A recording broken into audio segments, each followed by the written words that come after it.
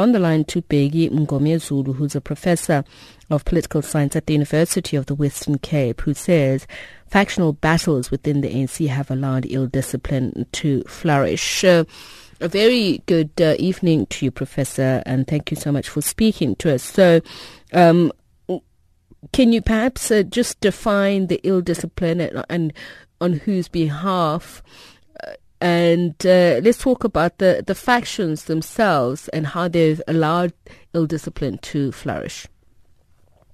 No, thank you very much, Peter, and good evening to your listeners. I think that it's an open secret that the ANC that we know is not the ANC that we see. And that's primarily because there's been a deviation from focusing on issues which used to be the culture of the ANC to focus more on personalities, which in my view is what is killing the ANC.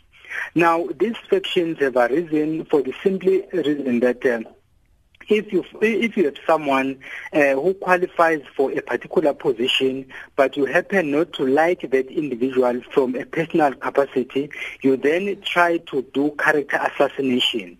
And as you do that, the same individual has people who support him or her, and then you also have those who support you, and then that drifts the party apart, which is basically then what is happening now in the ANC. More especially when it comes to leadership positions, because most of these sections have to do with what I usually refer to as pushing the politics of the belly or the politics of the stomach. So when that happens, people forget about the very same organization that made them the people they are, and then they want to use the same organization to advance their own personal interest, not the interest of the party and not the interest of the country. And then whenever that happens, then you find that people would align themselves with a particular individual, not because that person has astute leadership qualities or because the person is more than capable, but simply because they think of the end result.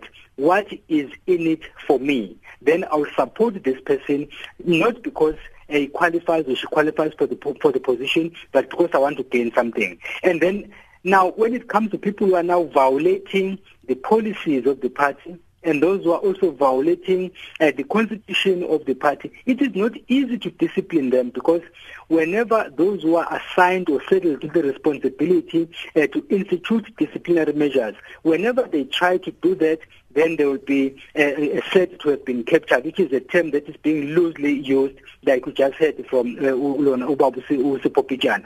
So they are basically abusing and misusing this term and applying it everywhere. And then emotions run high. When emotions run high, the reasoning ability goes down. That is the reality we are faced with.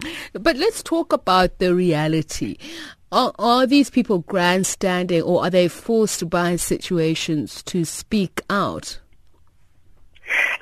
You may say they are forced by situations. By the way, it's not what they say and what they do that most of us have a problem with, but it is the mode of articulation, the way they say those things and the way they do those things.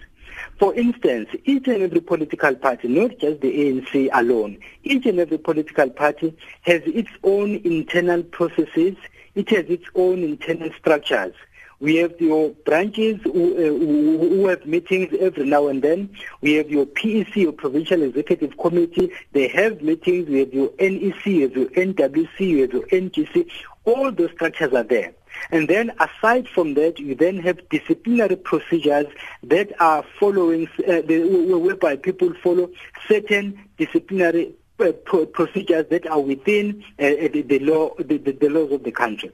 So you expect everyone then to know exactly what needs to happen, because you can't hold a position of power when you are not knowledgeable about the policies of the country, the policies of the party, and of course the constitution of the country. But people deliberately bypass all of those for their own personal reasons. Then some people would say, we've tried and failed. Then the question is, if I leave the structures that are there and go to the media instead, am I helping my party? My answer is no.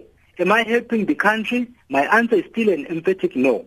So basically for me, the point is you are absolutely right in saying that those who are making these statements, in a way, they are confused. They don't know what else to do now because they claim that they've tried and failed. So, but then the question is, if then so-and-so has done something wrong, and I do something wrong, am I helping the situation? The answer is no. So that is where the problem is. It's not that we say, those of us who are watching from a distance, it's not that we are saying they shouldn't be saying the things they say, they shouldn't be doing the kinds they do, of things they do, but it is the mode of articulation and the manner of executing what they think is right that I have a problem with.